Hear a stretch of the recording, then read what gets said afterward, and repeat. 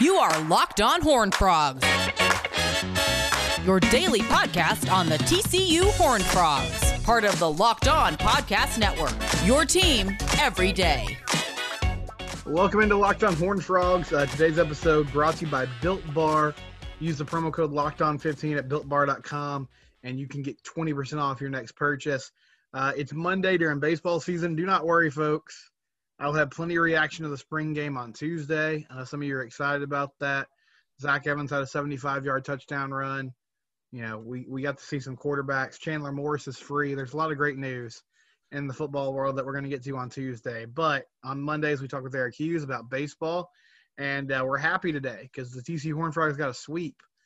They bounced back in a big way after that Tech series. So, Eric, I want to get to our weekly edition of bullpen issues at some point, but let's start with some positive today. Marcelo Perez came in with the bases loaded and one out. TCU had tied the game, but they were down 6-4 at that point because, again, just couldn't get a shutdown inning. And that was a moment where things could have gone like they did last Sunday, where you look up and all of a sudden Oklahoma State has like 12 runs. And you just kind of have to pack it in and live to fight another day. But he got a double play ball, and then he pitched two more scoreless innings to keep them in that game. They end up coming back and winning. How huge is it if he can get back to being a reliable arm, because they can use him in a lot of different ways? Yeah, it was really nice to see him pitch well today. It's one of those things. It felt like the whole weekend was – the bullpen especially was just the pitching in general was bending but not 100% breaking, which allowed TCU to stay in games and come back and win them. But Marcelo is definitely a guy that we've discussed and that I've been high on, even though he's struggled a lot this year. And so he's one of those guys that if the Frogs want to keep winning games like that they have, then he's going to have to be someone that Schloss can trust, because as we've discussed, there's not many people in that circle of trust right now. So yeah, him pitching well and getting out of that jam. It was a huge situation getting that double play ball, and then pitched, I think, 2 more innings after that. And so didn't allow any runs. And so it's big, man. Yeah. He's definitely a key cog in that machine there.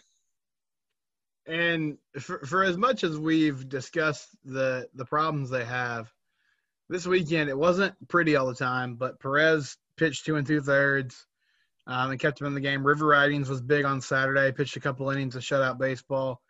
And Halen Green didn't have his best outing, but he held on and got them, a save on Friday. So they did the job when they needed to. But let's discuss this lineup now. And first I'll say, my apologies to Oklahoma State. I went on the Locked On Big 12 podcast last week, and I said, Oklahoma State, they have good pitching staff. They're hitting outside of Encarnacion's pretty weak.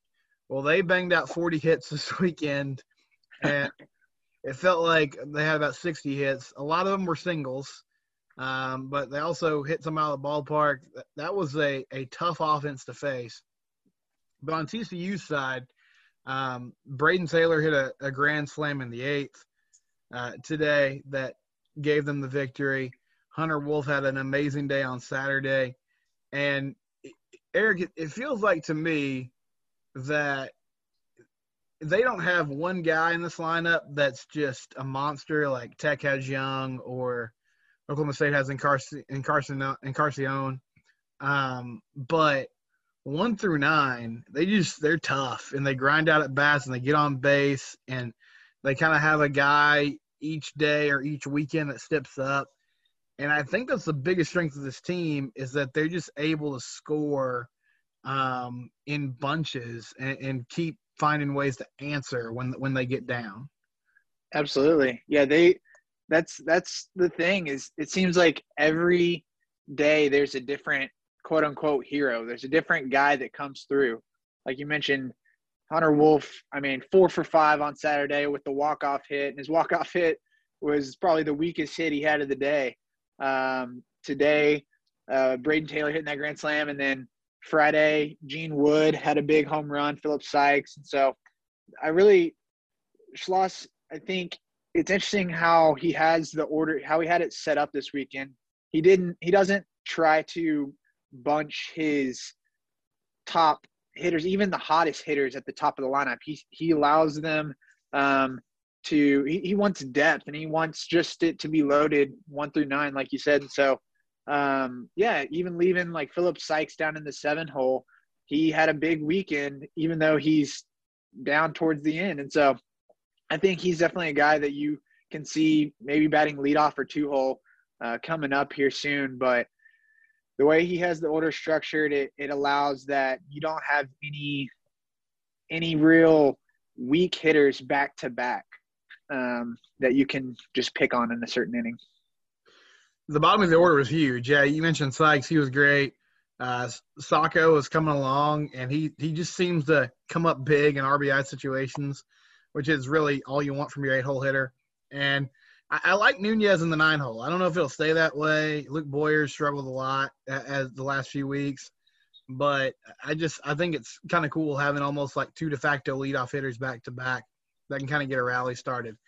Hunter Wolf, is it true that he's going crazy right now because of the wolf howl that you've been blaring at Lupton Stadium every time he does something great? That's the word on the street. I can't confirm or deny it, but that seemed. I mean, his hot streak has coincided nicely with that, so I'll just leave it at that. So I'm going to ask you a question that might not have an answer, which I know those are your favorite questions, but the last few weekends, it feels like every time they rally and tie the game or take a lead, they just can't get a shutdown inning. On Friday, Oklahoma State scored 3 runs after TCU took a 4-2 lead. Today, they tied it at 4, and then they were down 6-4. Saturday, they had issues like this as well. Is there a reason for that? Like, is this just bad timing, bad luck? Is it explainable at all, or is it just one of those kind of weird things? They're able to fight through it, so I mean, they obviously made it work, but you don't want to have the game flip around on you every single time you take a lead, obviously. Yeah, it does seem to be something that we've talked at length about the bullpen struggling, so that's a part of it, is just not having just going to some guys that just aren't able to get the job done when you hope that they can. But it's been the case even with some of the starters here, specifically this weekend, and just not being able to get that shutdown inning. And whether you want to look at it as they've got a lot of time, sitting in that dugout when the offense is scoring a bunch of runs, or just lack of focus, it just seems like that's something that it's just been the way that the game has been played out. And Oklahoma State, they had a heck of a weekend on offense. You have to give them credit for that. And so it's just one of those things that is really, I don't necessarily want to put too much stock in it, because I think that it is a little bit of sort of an isolated situation, but it's something that is going to have to be worked on and taken care of if you want to beat the big teams, and specifically down the road looking at the Longhorns. My conversation with Eric will continue in a moment. I do want to tell you, though, about betonline.ag. Betonline.ag, you might think, man, this is kind of a dead time in the sports calendar. Well, you're wrong. Major League Baseball going on. Obviously, the NBA, they're barreling towards the playoff. NHL in full swing as well. And betonline.ag can help you wager on all those games and more. They also have advice on reality TV, the entertainment world, if you're interested in that as well. betonline.ag, your online sportsbook experts. It's also just a good source of information about sports. They have injury news, reports. You're not going to miss anything with betonline.ag. Use the promo code LOCKEDON and get a 20% sign-up bonus. betonline.ag. Try it today. And that will be their biggest competition. The schedule lets up a little bit, but they are 10-2. They're tied with Texas right now for the lead in the conference. Texas played Abilene Christian, got some revenge for that loss in the NCAA tournament by sweeping them this weekend on the baseball field. Eric, let's talk starting rotation for a minute. Now, honestly, I mean, I don't want to spend a ton of time talking about Johnny Ray. I think he kind of is what he is. He's your third starter. You might have days where he's great and can go 6 innings. Most times he goes out there, it feels like you're only going to count on 4 or 5 innings, and he's probably going to give up a couple runs. But Krob has struggled a little bit recently. Russ didn't have his best stuff. Well, let me ask you about Russell specifically, because he got touched up a little bit Saturday. Was that just – did you think he was less sharp than usual, or was that an Oklahoma State offense that had some big hits in big situations? Yeah, I mean, he looked good early. He still had 7 strikeouts in 6 innings. But, yeah, they just were able to put some good wood on some of the balls. And I don't think it's necessarily anything to be worried about. I think Russ is your ace, and he's going to be your guy on Friday nights here going forward. I can't say for 100% certain, but I'm pretty sure Schloss moved him to that Saturday slot to face the OSU starter, Justin Campbell, who's really their top guy. And so, I think Russ will be fine. He just had a off game. Mm-hmm. So today, Braden Taylor has the big hit. He hits that grand slam that essentially ended it. It feels like he's getting better at the plate, Eric, but it was a 2-0 fastball he turned on. How impressed were you with just their ability to come up big in clutch situations? I know you're not going to do that every single weekend where it feels like, whether it's a 2-out situation or into the game situations like that, you get a walk-off, you get a big hit in the 8th. But how impressed were you with the lineup just coming up in big situations this weekend when they had to? Yeah, they just simply got it done. I mean, the funny thing is too, they actually had, I think, 3 different innings this weekend where they left the bases loaded, and a couple of times it's just bad luck. You hit the ball hard right at somebody. But yeah, I mean, the reality is this was just the Frogs weekend at the plate. Like they faced tough pitching too. Once we got to Sunday, OK State ran out of juice there. They kind of exhausted their resources, especially with their starter having to get taken out in the 2nd inning. It was unfortunate for them there, but really it was just all weekend long the Frogs were just mashing. I mean, it was impressive to see. Like we said before, they just had a knack for getting the big hit in the big situation coming. You had that feel. It's kind of that old school Lupton magic where you feel like they're going to get it done coming down to the stretch, like late innings, especially after they did it on Friday night, Saturday, and especially today, game tied, close game, down by a run or whatever it may be. You just had that feeling somebody is going to step up and get the job done. And it's just hitting is contagious, man. It was fun to see them. Just really thrive off of each other and off of each other's energy and each other's success. So it's something that they can definitely build on. And it was a special weekend for sure. I know you told me Friday you thought that Austin Henry started because of a lefty on the mound in place of Gene Wood. And they did that today again, too. Was that just another matchup thing, or do you think this platoon situation might become a little more frequent? Do you have any read on that? That's a good question. I mean, it seems apparent that that's going to be – at least that was the case this weekend, that when there was a lefty on the mound – Austin Henry was going to get the start. I don't have the numbers in front of me, but I'm assuming that his splits against lefties compared to Gene's, Schloss just really loves those matchups. And so, whenever they bring a guy to the bullpen as a righty, Gene's coming right in there. So that's the way that he rolled with it. We'll see how he does that forward. Austin didn't necessarily have a huge weekend, but I think Schloss just likes to have that right-handed potential power bat against a lefty early on in the game. He's a good hitter. I mean, he's had some good at bats and pinch hit situations this year, but it is kind of weird that Gene feels like he's at his hottest right now, and you're suddenly kind of breaking things up. But it worked. Obviously, they were able to still get him significant at bats and get victories. And then I also wanted to ask you, what would you do with that leadoff position? Because I don't know, they might just let Boyers try to work through this. He's really struggling right now. He did have some better contact later today in today's game. Nunez, they moved around.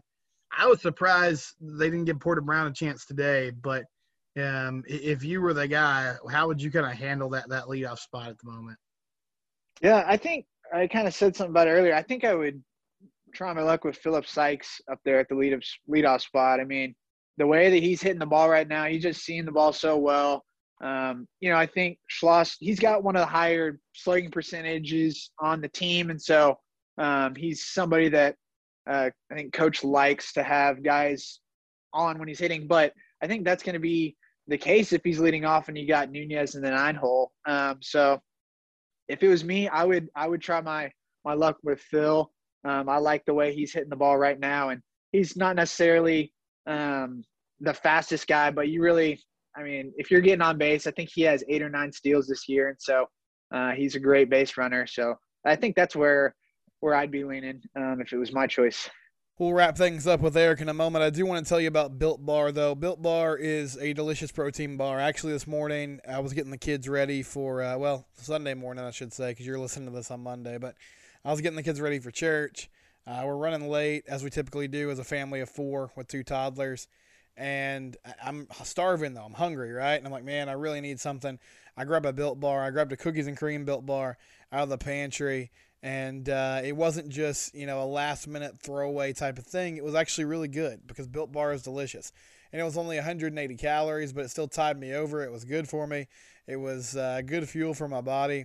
Go to BuiltBar.com, use the promo code LOCKEDON15, and get 20% off your next order. Go there today and just check out some of their flavors because they have some great ones. German chocolate, cookies and cream, as I mentioned earlier, peanut butter, coconut brownie chunk, BuiltBar.com.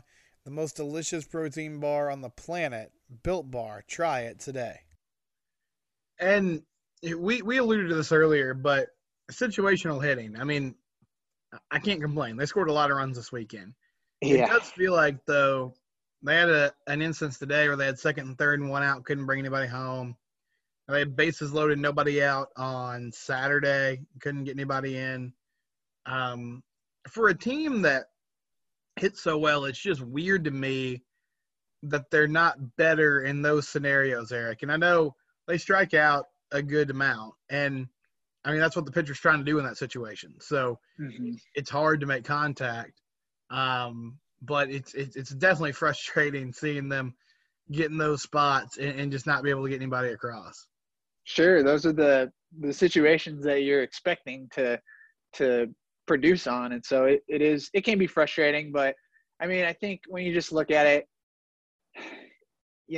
I think especially in the situation where you have second and third and nobody out or 1 out, sometimes you would like to see a guy choke up a little bit and just hit a ground ball to the right side, but that's just not always how they approach. I think Schloss he wants them to be situational in those opportunities when the game calls for it, but also he doesn't want a guy to change the way that he approaches an at bat. And so, I think it's just something that is a small thing to just keep our eyes on, and not necessarily a big thing to worry about. But yeah, you would like to see in those situations them just make a productive out here and there, but it's just the way the game goes sometimes.